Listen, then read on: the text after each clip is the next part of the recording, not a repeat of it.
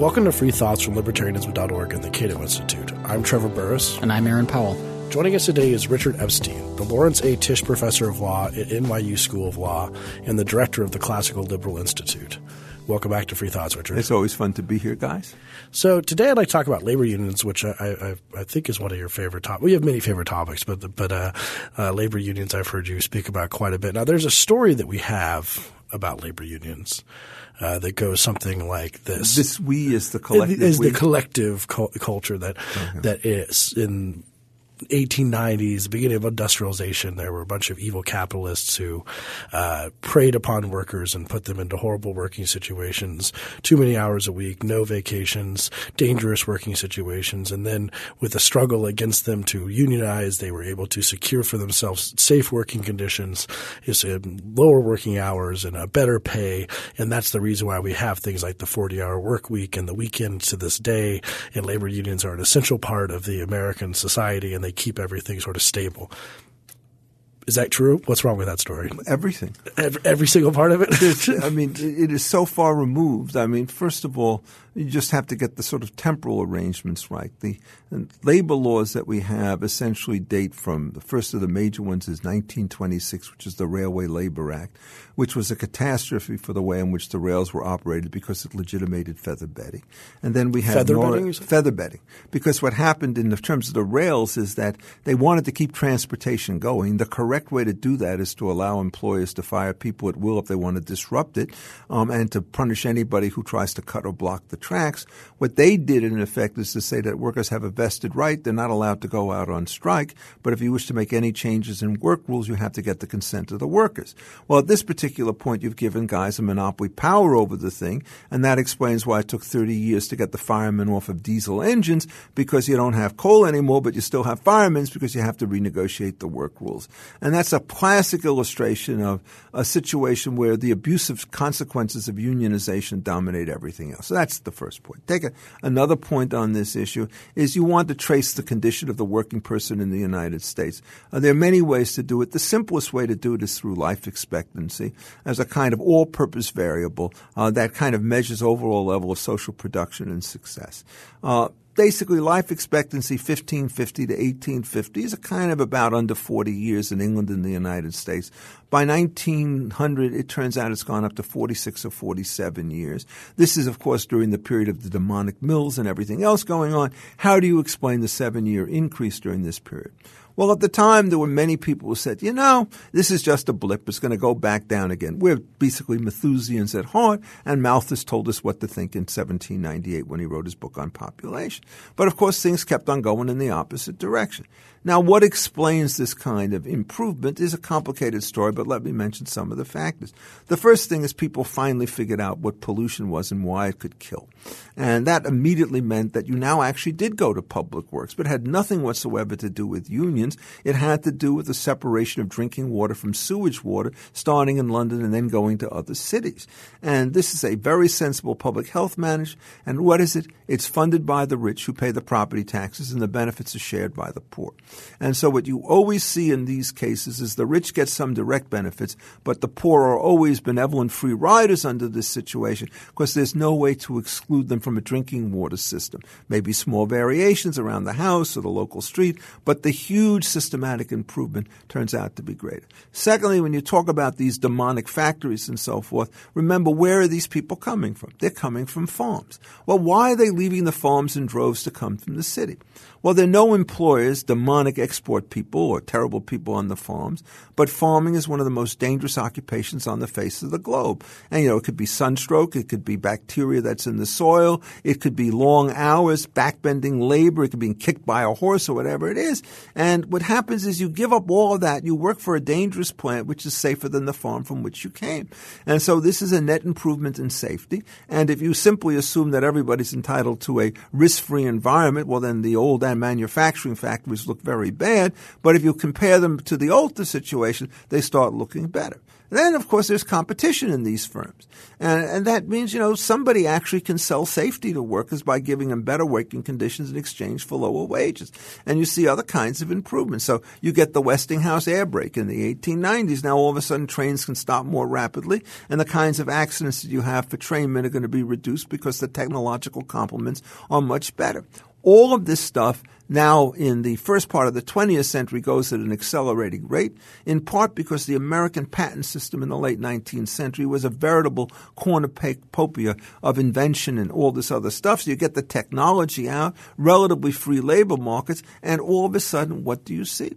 By 1920, life expectancy has gone from 47 to 54, even taking into account the influenza plague of 1918. Well, how does this happen? The progressives always give this story, and they can't explain the bottom line.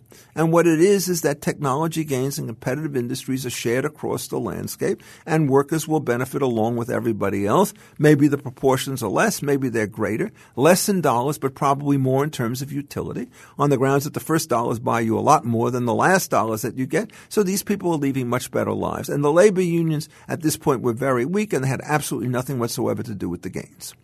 But does that exclude the unions entirely from the story or completely eviscerate the progressive case? Because if we've got a trend going on that's things are getting better and we can list these factors, technological growth and knowledge are contributing to that, but that doesn't necessarily mean that unions either weren't also a cause of it or weren't an accelerant of it. So they could say, look, things would have been worse if we didn't have unions. Or just because things are getting better doesn't mean they're as good as they could be, so we still need to fight to make them better. Standard argument. No, essentially the unions there's one set of situations in which unions are important, and those are cases in which contractual actions are not supplied by the state. And this applied under segregation in the South. And essentially black organizations demanding wages under a circumstance where people are so precarious anyhow probably were a good thing. But the moment you have enforceable contracts, from the beginning, unions were a disaster in terms of overall innovation. For one thing, by the way, they were very indulgent in the use of force against ordinary businesses. There's one story that I remember from the New York Times somewhere in 1912 in which the defendant in a criminal case says, yes, I did blow up the building of the factory which wasn't unionized, but I made sure that there were no workers in it. This is not the kind of conduct which is conducive. If you go back and you look at the struggles in the mines in 1920 and 1930 and so forth, they always reveal the same story. Non-union mines work at lower rates than union mines. So what the unions do is they try to block their shipment of goods into the marketplace, which means that consumer pays higher prices given the violence and the uncertainty. So if you look at the Coronado coal cases from the mid-1920s, what does Justice Taft do? Cheats a little bit on the Commerce Clause and says if a union blocks the shipment of coal from a non-union mine into interstate commerce, the blockade is in interstate commerce. Why does he do that? Because state enforcement against unions was very spotty at that particular point in time. So all of these things are essentially taking place. And then how do unions start to improve something is a theoretical question, assuming they're in place. First thing you know is we know one thing that they do, which is they engage in cartel-like behavior. What does that do? It raises prices and reduces output. That's going to hurt overall growth. In fact, serious studies of the Depression, Lee Ohanian wrote one of these, for example, 2004. What you found out was that the best estimates are that the Depression went on another 5 or 6 years than it should have, more than it should have, because everything that was done by way of legislation under Roosevelt was cartel formation, whether it was in agriculture or whether it was in labor unions and so forth. And these things are incredibly important microeconomic inhibitors. And these are cartels backed by the state, so they can't cheat on them, and the erosion is much weaker. So unions come out with a terrible role with respect to that situation. And also just take a simple measure. The rate of productivity increases in the period which was highly hostile to unions when Yellow Dog contracts were enforced were very, very high. Yellow Dog contracts are. A Yellow Dog contract is a contract often required or requested by workers, interestingly enough, in which a worker says, so long as I work for you, I agree that I will not be a member of the union, and I agree that I will not promise to join a union. And these contracts were enforced in a case called Hitchman-Cole against Mitchell, decided by Justice Pitney in 1916 or 17. And it's an absolutely sound rule because what the management is trying to do is demand exclusive loyalty, which will improve production. Now, what about workers and the efficiency gains? One of the things that many companies do is they actually encourage the formation of worker committees of one kind or another because they have no market power to shut you down, but they can give you a flow of information which you could then use to improve your processes. And the sensible firm says if we put up a suggestion box and we use your suggestion, you get a little bump in the paycheck if it's a small thing and a big bump in the paycheck if it's a big thing in terms of what you're doing. One of the things they did under the labor statute in Section 8.2 at the time was they made company unions illegal. Now, why did they do that? Because they knew that the efficiency gains that a company union could supply to a firm would make it more difficult for them from the outside to unionize it as part of an international brotherhood. And indeed, one of the sensible compromises that you could have in legislation is you get rid of all of the interfirm unions, which have cartel powers, and you allow unions to form on a plant-by-plant basis because they have very little market power that they could exert. But the progressive story, as told by Brandeis and Frankfurt and so forth, is done with such an abysmal ignorance of economic circumstances and empirical circumstances that it shows this particular deep contradiction. Progressives always talked about the need for empirical evidence, right, and detailed study. They didn't do a lick of work in that direction at any time. You read the famous Brandeis brief in Muller against Oregon. It is a series of string quotations to mindless sociological reports from the United States and Europe about the importance of government protection in labor. There's not a single normative argument there, a single descriptive argument there, which asks the question, hey, are you guys telling the truth? Or how do you explain the progress if, in fact, what you have is a series of retrograde institutions which, by your own prediction, should have indicated that everything was going in reverse? So the point of unions, I mean, we look at the sort of development of the law, and we have this because cartels, the problem with the cartels or the problems that they face are people who want to not be a part of the cartel or undercut the cartel in some way. This is OPEC has always had this problem with cheaters. With cheaters. Well, I mean, it seems like working for less is not really cheating. Well, but that's for, the to term. them it is, yeah. So then we have this. So basically, unions they arise out of this sort of – you could have a voluntary union and say none of us are going to work, but then people started working. So they started using different kind of state-based aids and violence to try and stop people from undercutting them. And in the 1890s and early 20th century, there are some decisions about unions that were – some Supreme Court decisions that were very important that later were – but how was the legal status of unions initially? Well, it turns out the original judgment on the legal status of unions, both in England and the United States, was all done as a matter of common law principle, and it was done as a combination of torts and contract law. If you start with the English kinds of cases, the first of the really important case that you have is a case called Allen and Flood from 1898. And there were two unions. I forget the name. One was the woodworkers and one was the ironworkers. And the ironworkers, which was the bigger union, said either you fire all the woodworkers or we're going to walk off the job. They fire him. And now, in fact, what happens is the woodworkers sue the other union saying you induced this guy to fire us. And a judge named Herschel wrote the main opinion. He said there's no inducement to breach of contract in this case because you were employees at will, so forcing them out doesn't make a difference. And this was a common law rule.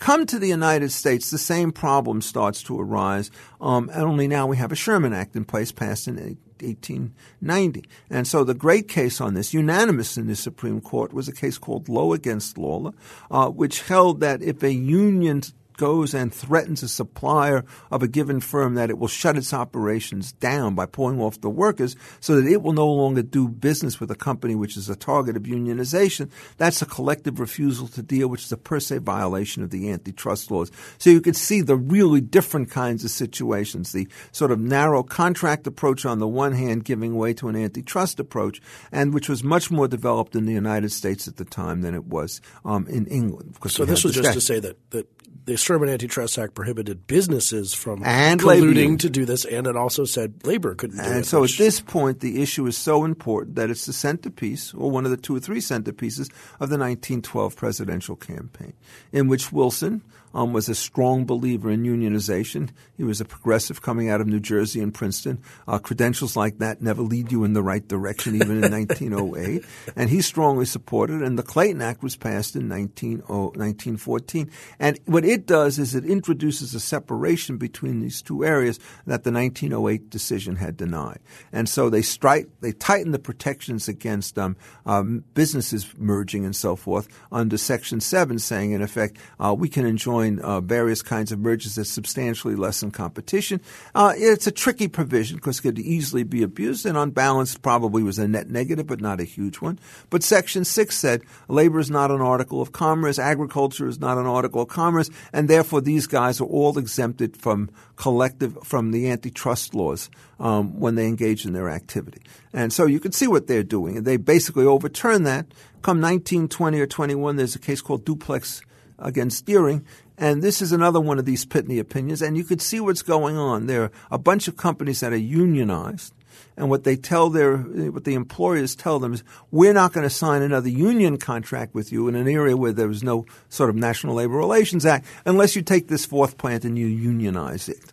And so they start running all sorts of boycotts on the secondary nature against these guys. And the question is, since they were aided by management, are they out from underneath the exemption? And it's a very tough statutory construction question. And Brandeis says, nope, they are protected. And Pitney, who wrote the Yellow Door contract position, said no, that they are not. Probably the correct result, both under the statute and certainly as a matter of principle. But the key thing to learn about this, if unions are efficient, right, then they should say, oh, my God, this other plant is non-unionized. We have such a competitive advantage over that. Please don't unionize. But they said exactly the opposite. Okay, so someone who is a union worker listening to this could say, like, look, so there might be some efficiency losses here, but I know from experience that the union has helped out. It's helped me and it's helped the people I know, and my dad and my grandfather were union laborers, and at the high point of unionization in the mid-century was a time when, those of us who weren't attorneys and doctors and knowledge workers, as we call them now, could earn a good wage and could be comfortably middle class. And as we've seen union membership decline and unions decline, it's become harder and harder for those of us. And so you can talk all you want about long-term progress and about efficiency, but the union helped us. Well, the answer is, if you're a member of a cartel and your wages are increased by virtue of union intervention, of course you've been helped. That's why majority of people support the unions. We're putting aside here the dissenters, like in the Friedrichs case recently, of which there were always some. But the thing to understand is the only way unions could raise prices is essentially to reduce the number of workers available. So you want to do this thing systematically, you have to figure out what happens to the welfare prospects of those individuals who don't make it into union memberships. And they don't make it into union memberships because these monopoly powers become partly inheritable by saying, I'm an electrician in a union, my son will now join the union in preference to anybody else and take my slot when I start to require. So you have to do that if you're doing a social welfare thing. Then you got to figure out what about the cost of union goods to other individuals when they want to pay for it, and those costs go down, so their fortunes are going to be somewhat reduced. And, the fact that you're better is true of every monopolist who makes his consumers worse off by raising prices. And then, of course, unions are much more dangerous than monopolies in terms of what they do, because monopolists have no reason to interrupt production because it's only going to hurt them. Unions are bargaining with a manufacturer or an employer, and they will often pursue high-risk, high-return strategies. We'll go out on strike, we'll disrupt production, we'll get a higher wages. In the meantime, people have to do without necessities. Children can't go on school buses, they have to stay at home. It's just all sorts of absolutely chaotic third-party effects. And when I took labor law, I was told that these things ought to be ignored. And I said, why would you ever ignore them? When you guys start writing about monopolies and there's no disruption of supply, you talk about high prices as though they're wrong. And you're right about that. So why somehow or other does that thing not apply here? So the answer to this is that solipsism is not the same thing as an argument which explains not why unions benefit the people who join them and profit from them, but why they are socially desirable. And nobody in the labor union tries to do this. The irony to understand in this, I'm talking about social welfare functions and how competition leads to optimality across all persons and all resources. And these guys are talking about provincialism. And then what they do is they turn around and say, the problem about you, Professor Epstein, is you're a rugged individual. capitalists. They get it exactly backwards. They are the ones who are essentially working against the public welfare under these circumstances. And the bromides that you hear from high political figures essentially simply obscure that particular fact by using these sort of nebulous terms, fair shot, fair share, and all the rest of that stuff. You could drown on unfairness if, in fact, it's just a substitute for what cartelization is. What about, is there another one of these terms that you could drown in if it's used as so much as unequal bargaining power? I mean, the basic idea is that no one thinks, I think the common opinion is that workers just do not have any right to, they are so hard up for a job compared to the business that they have no ability to actually negotiate anything except for if they want them to work for $2 an hour, they'll work for $2 an hour. Yeah, if they want to work for 2 cents. Yeah, okay. But now what you do is start looking at wage levels in non-unionized competitive markets. And you see them systematically declining or systematically going up. And the answer, you see them going up all the time, uniformly, roughly with productivity gains across the line. Why is that? Because it's an illusion to think that unions are a source of protection when they're a source of disruption, which will, in the long run, lower productivity in the short term, subject you to dues and the risk of strikes. But if, in fact, there's free entry into a market, if people are essentially getting too low wages and somebody else could make money, they'll start coming in. And now it could be either a new firm or it could be an old firm supplanting its supply or somebody putting a branch office out here. And that is the most solid protection that you get because there's no negative side with respect to that. And what it does is it means that nobody can basically keep some kind of monopoly rents if the competitive firms come in at an appropriate level. Now, is there a place for talking about bargaining power and inequality? The answer is no and yes. The answer for no is essentially in the standard models of a competitive economy, the equilibrium wage is uniquely set at the point where marginal revenues equals marginal cost. And so by and large, it's a take it or leave it kind of operation, which has a huge advantage because it means that the transactions cost relative to the transaction gains are extraordinarily low. One of the things that people like John Dewey, misguided soul that he was, said, gee, you get people bargaining for the good sale of goods over a back fence. That shows you got a real market. No, it shows you got a highly inefficient market out there because it's not thick. And what you just have to do is you now go into any one of these shops, the old A&P or whatever it is, and what you do is you get online behind a guy who says, let's bargain over every price of every good in my market basket, and then see how people want to murder him. You get unique prices on a take it or leave it situation, then everybody flies through the line because what people want is not high transactions cost. They want a high volume of transactions, which is what the major chains in the supermarkets can give you. I've worked for some of these companies, and what they will tell you is you see 4 customers on a line, the 4th one's going to disappear, so the manager drops everything and opens up another cashier because you don't want to lose the sale, and cleaning up something in the back room can wait 15 seconds and so forth before you take this into account. So these are, in fact, situations where there's enormous upward pressure on wages from these things, and so long as they're backed by productivity gains, you're not going to get around them. Whereas on the other hand, if you have to pay high wages because of a union, now what you're going to do is you're going to start to cheat, to scheme in an effort to cut back on the wages so you get back to a competitive level. You don't want to induce monopolization because what that does is it creates destructive bargaining, holdout situations. It makes everything look like the inefficient transaction at the back fence. And so in this regard, unions are an unmitigated disaster relative to a straight, smooth, competitive economy, which is why it is that the 95% of the labor force now, which is non-unionized, doesn't have any of the burp and hiccups that the union sector does unless these poor people are working in a union firm where a strike will disrupt their particular employment prospects. Now, the force that unions have, the cartelization force that they have had historically, and something that you wrote about recently in regard to the Friedrichs case, which you alluded to, and but the race element of unions has always actually kind of set in the background and sometimes the foreground. That unions have been not very nice to racial minorities and immigrants too, as a historical thing. So some of the cases and some of the issues of that. Can you talk a little about unions and race and how? Oh, sure. I mean, look, the key case in this is a case called Steele against the Louisville and Nashville Railroad.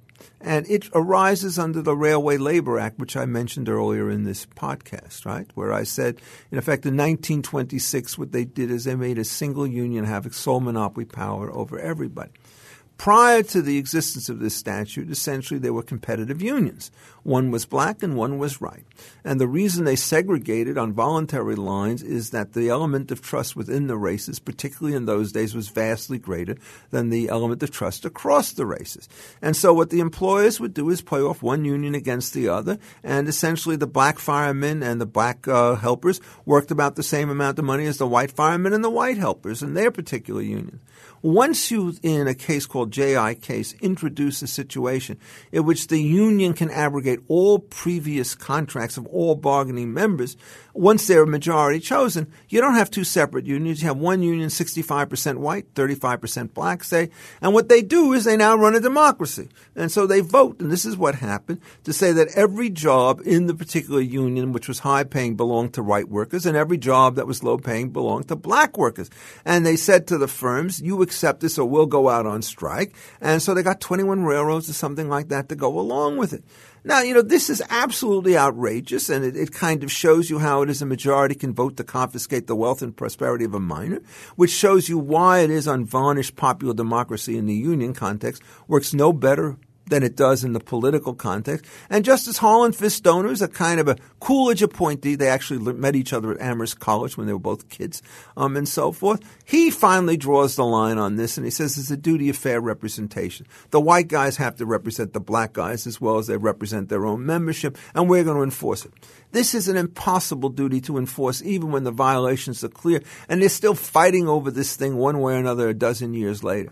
What it does, in effect, is it indicates that the power to separate is more powerful than the voice of participation. The exit right means more than that. And what the unionization statute did is to kill the exit right.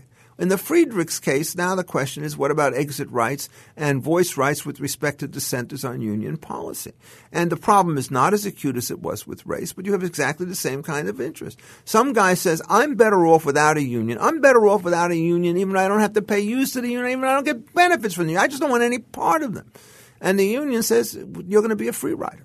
And so therefore we can charge you in order to run our business. And he says, you're not providing me with benefits, you're providing me with burdens. And so the court constantly is trying to figure out what to do with these guys. And instead of treating it as the economic matter that it was in the earlier days with low levels of constitutional scrutiny, they now are treating it as intermediate scrutiny, First Amendment kind of stuff. And it seems clear that given the drift of the argument that the 5 conservative justices, including for these purposes Roberts and Kennedy, believe that the free rider arguments of the old union guys are outweighed by the dangers of coercion in these kinds of settings, particularly since public unions are intrinsically political and include in their bargaining activity lobbying activities in order to change the bargaining rules so that the line becomes evanescent. So virtually everybody on both sides, with mixed emotions obviously, think that the current system called the agency shop, in which non-union members can be charged a fee equal to the dues for their economic but not for their political activities, will go the way of all flesh. And so the libertarian elements of the First Amendment are counteracting the highly progressive and collectivist elements which dominated in the 1930s and 40s. How do the problems with unions that we've discussed play out differently between private sector unions, which is what we've talked about mostly, and then public sector unions, which we just touched on? Well, the public sector unions are in many ways much more vulnerable than the private sector unions, and which is one of the reasons why the 1935 National Labor Relations Act did not include them. They only came back in the 1960s. What's the explanation for that? Well, if you push very hard on a firm in a private union setting, unless the firm has a monopoly market in its product market, somebody else is going to come in and eat it for lunch. And so this essentially is an open invitation to tell people, you get too successful, you're going to lose your job as well. Back off a little bit because otherwise I won't be able to survive. And the second thing is that when you're dealing with a union, its shareholders are private individuals which are reasonably well aligned in their interests with the company management. You start going into the public sector, and generally speaking, you don't have free entry into this market. You don't have 2 police forces in the town of Glendale, California. You don't even have 2 public school systems. You don't have 2 of anybody. So the unions could push much harder on that because they know the substitutes are gone. In addition, they are shareholders as well as things. So they could get together a political fund. They could talk to their local legislature, says, sure, you want to support any anti-union legislation, we're going to make sure that you see the exit when it comes to the next election. And the unions, the teachers' unions, the SEIU, these guys are absolutely past masters at using these kinds of techniques, so that it's pretty clear that a large number of legislators are hostage to union guys and will therefore do their bidding. This becomes most clear on when you start talking about work rules and pensions. It's hard to fire anybody inside a union context, and the pensions come from people who retire early. And what you have to do is set aside huge sums of money, because even though they get small amounts of money per year, they get it for a very long number of years. It turns out once the pension is vested, you can't put your money in equity. You have to put it in fixed instruments so that your rate of return is going to be lower. And that's why you have these huge crises. And the unions are smart about this. They say, well, we're willing to give these pension benefits for all non-union employees as well. Well, the 90% giving a free ride to the 10%, well, there's a savage thing there. Now what they're doing is they're getting in a lie, right, very cheaply from what their activities are. And so if you look in a place like Illinois, the state may be ruined, the city may be ruined by the cost of the public pensions that they have to bear. Taxes are going up, civil services are going down, and the courts, which have always taken a very dim view of vested rights in economic areas, have systematically in Illinois and in California taken the position that every union contract gives you vested rights from the time that you take the job. So what you do is you have this one set of contracts which should always be suspect are the ones that are fully enforced, so that any sensible reform legislation like Measure B in San Jose is going to be struck down by the courts. This is an absolutely tragic situation, and it all comes out of the progressive era, carried over from the industrial unions where it was a bad mistake to the public unions where it's a catastrophic. Wait, are you saying that the obligations to the unions that could sink the budgets of cities and states can't be renegotiated? That's correct. They can be renegotiated, but they can't be unilaterally changed. Okay. So what happens is under California in a case called Kern, the rule says as follows. You're allowed to change unilaterally the amount of money that you give to workers so long as the present discounted value of the package is not reduced. Which means that you could get a 1% improvement. But if you come up and you say, look, I have to lay off lots of current teachers, policemen, close parks, not buy books for libraries, do all the things that city do, their answer is we always come first. And that element is absolutely indefensible. Whenever you're trying to figure out how it is you do budget tighting, you may give certain areas priority over others. They'll never be absolute. And pensions, which are overvalued in the first place, would never be the area in question. So what we have here is a national disgrace with respect to this kind of issue. I mean, look, there are a lot of questions which are subtle and close with respect to labor relations, but all of these ones, as far as I'm concerned, are just clearly in one direction, and it's the opposite direction for which our political wisdom runs. And that's why you have the huge catastrophe we have today. We start with the assumption that the progressive story of 1910 is true, and then we live its dire consequences today, when it turns out to be manifestly and abjectly false. Well, it seems that labor union policies we have, because I think private sector is down to 7% or so of workers. 6%. And so private sector unionization is going down, but we created this policy in 1935, which, as you mentioned, and I'd like you, if you can embellish on this, it is based in a type of New Deal thinking that is frankly bizarre and quite insane, and something that no one would propose today. That's wrong. I don't think Paul Krugman would propose the kind of cartelization measures of the New Deal. I'm sorry to say that may be true of the ineffable Mr. Krugman, but it is not true of the Democratic Party. The Employee Free Choice Act is a provision that was done in order to have mandatory union membership on card checks and then to have compulsory bargaining so that if they bargain to an impasse, an arbitrator opposes a contract on the manufacturer. That is the law in California with respect to the agricultural sector, and you see massive coercion. And that's what they're trying to do in this public sector because they realize, and they're right about this, is under current law, notwithstanding all of the unconscionable advantages that unions have in terms of exclusive representation, immunity from from the antitrust law and the like. A well-run management will always beat a well-run union when it comes to major reorganizations. You'll never find a reorganization like the General Motors or the Ford plants of the 1930s. You look at the typical situation, unions win about half the elections, but these are typically elections in units which have 100 or 200 workers, nothing more. And one of the things that happen if you try and unionize and get tough on a small firm in a big terrain, it turns out that that firm which is unionized does not last very long, so those workers are back out on the street. So the success in unionization rate gives you a 2-year advantage. It doesn't give you a 20-year advantage and so forth. They're trying to reverse this, and they're trying to reverse it with an eye on those things which don't get exported. There's no way that you could have the dishes bust from India when you're running a fast food restaurant.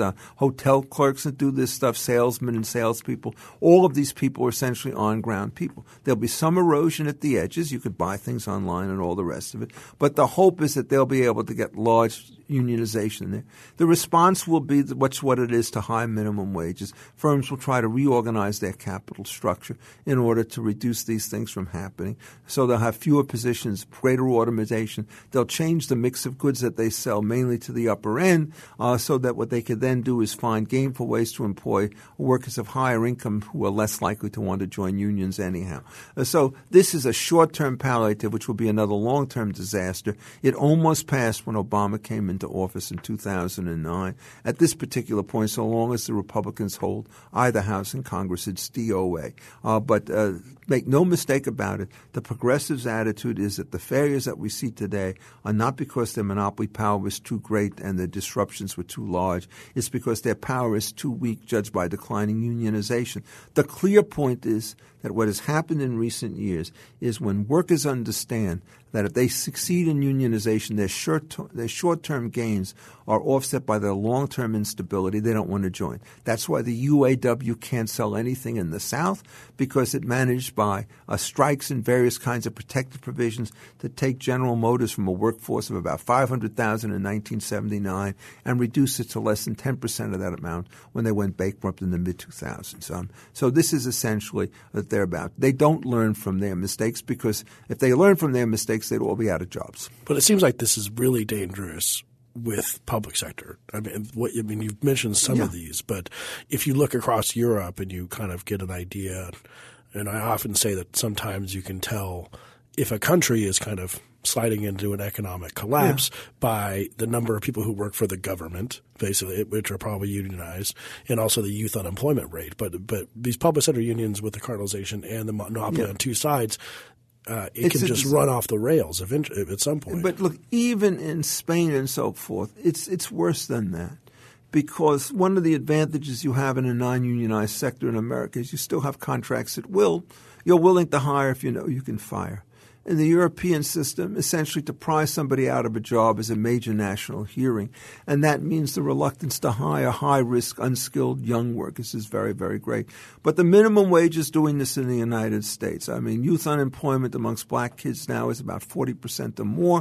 In 1948, at the height of segregation, it was the same as the rate of unemployment for white kids, and they were both vastly lower than they are today. So it's not that the unions do everything wrong. It's that when unionization is combined with other kinds of requirements, minimum wage laws, mandatory pay rules, leave rules, whatever it is, and they price out the lower middle class. Somebody who's earning $150,000 a year will be hurt by these statutes. They may lose $2,000 or $3,000 in net benefits from these restrictions. But if you're earning $18,000 a year and somebody wants to impose a $6,000 charge on you, you're out of business, and everybody knows it. Apple is never going to worry about this stuff. Tim Cook could bloviate all he wants about the importance of free and open access. They make $400,000 or $500,000 per employee. Walmart makes $16,000 or $14,000, and most of that surplus is coming from the high-end employees. Minimum wage wipes out the surplus from low-wage workers. They know this. The unions don't know it. Bernie Sanders doesn't know it because they don't bother to study anything about industrial organization. They just assume that whatever we decree, firms will follow, because everybody knows that employers are stupid, even though they're evil, and they were simply unresponsive to changes in cost and benefits because they have infinite wealth. I mean, that's the kind of way they talk, and it's shameful. This isn't strictly on unions, but talk of minimum wage made me think of it. I'm often wonder why it is that progressives, who are the ones who are pushing the strongest for a minimum wage, are typically big fans of government subsidies of things, lean on the minimum wage as a solution to low pay for low-skilled workers as opposed to, say, outside wage subsidies. Well, they're wrong. And what you said is more sensible. There's a danger with subsidies, of course, and it's a political risk, is they have to be put on budget and people will know it. Whenever you put something in the terms of a minimum wage law, there's no budget appropriation. And the fact that it turns out that there are fewer profits, fewer wages, and therefore less revenues to the government means that in the end it is a budgetary issue, but it is not going to be processed through the committee structure in Congress in exactly that particular fashion. And so what they're doing, in effect, is they're picking an efficient political means which has an inefficient economic consequence, which probably explains it. The tragedy is that if you tried to ask the Republicans to talk about this, most of them are completely inarticulate on the problem. It's not that they think wrong, it's that they don't know enough to actually put the arguments out. The typical Republican response to any change in labor regulation is not, this is a terrible thing because it reduces the scope of voluntary exchanges. Well, we think we should go from 1 to 4 rather than from 1 to 8. You start doing those half measures, all they do is they double their demands and they're exactly where they want to be anyhow. So what does Richard Epstein's ideal unionization law look like? Well, there is none. Contracts at will with any and all employees shall be legal is all that you need to do. And it would be nice to back it by constitutional protection. So if you go back to the period I'm talking about, the same year that they decided Lowe v. Lawler, which said, in effect, that unions are subject to the antitrust laws, they also struck down a collective bargaining statute in a case called Adair against the United States. And then 7 years later, in a case called Coppage v. Kansas, my friend Pitney again, right? I mean, the guy's very consistent, struck down a similar statute passed by Kansas, which was actually a hotbed for some reason of labor law reform, all of a bad variety during this particular period. And if you could go back to that particular frame of mind and stop thinking about exploitation and start thinking about mutual gain, you will no longer believe that contracts of employment are the equivalent of theft, which was the way you began the discussion, right? You said, well, these progressives know that you'll have to take anything when they give you a job. Do they really think that workers who are hard-strapped for money are going to take a contract which will leave them in expectation worse off afterwards than they were before? That's the fantasy. And all of the history of this particular period shows increased vitality of labor markets, higher rates of participation, greater number of women coming into the workforce, actually even some modest improvements on the part of black workers, which required a lot more to do given segregation and so forth. And they just don't understand the history. Do you allow voluntary unions? Just like people, well, I mean, if people want to join together and form a union, sure, I'll allow them to form this thing so long as they don't have market power, i.e. like the collective refusals to deal. But I won't force any management company to deal with them. If they can present an attractive piece, that will be fine. And in fact, as I said, there is an incentive to have company unions in these cases because a lot of times workers may have an instinctive distrust that an organization will help them overcome. And that means, in effect, that they can basically do better in coordinated activities than they could have done without a union. Most firms understand that. I mean, I've been an employer. Every time I have a particular problem, I'm quite happy to put together a workers' committee if I think they're going to be able to solve this thing and to give them a charge. And the important thing that you do as a boss is you actually endorse and support their efforts. And you can't do that if it's a union because they're always stealing information from you in order to figure out how to run the next collective bargaining negotiation. So what happens is unions kill cooperation down at the molecular level. They create the lousy form of labor regulations that a good employer will try to avoid. Thank you for listening. Free Thoughts is produced by Evan Banks and Mark McDaniel. To learn more, find us on the web at www.libertarianism.org.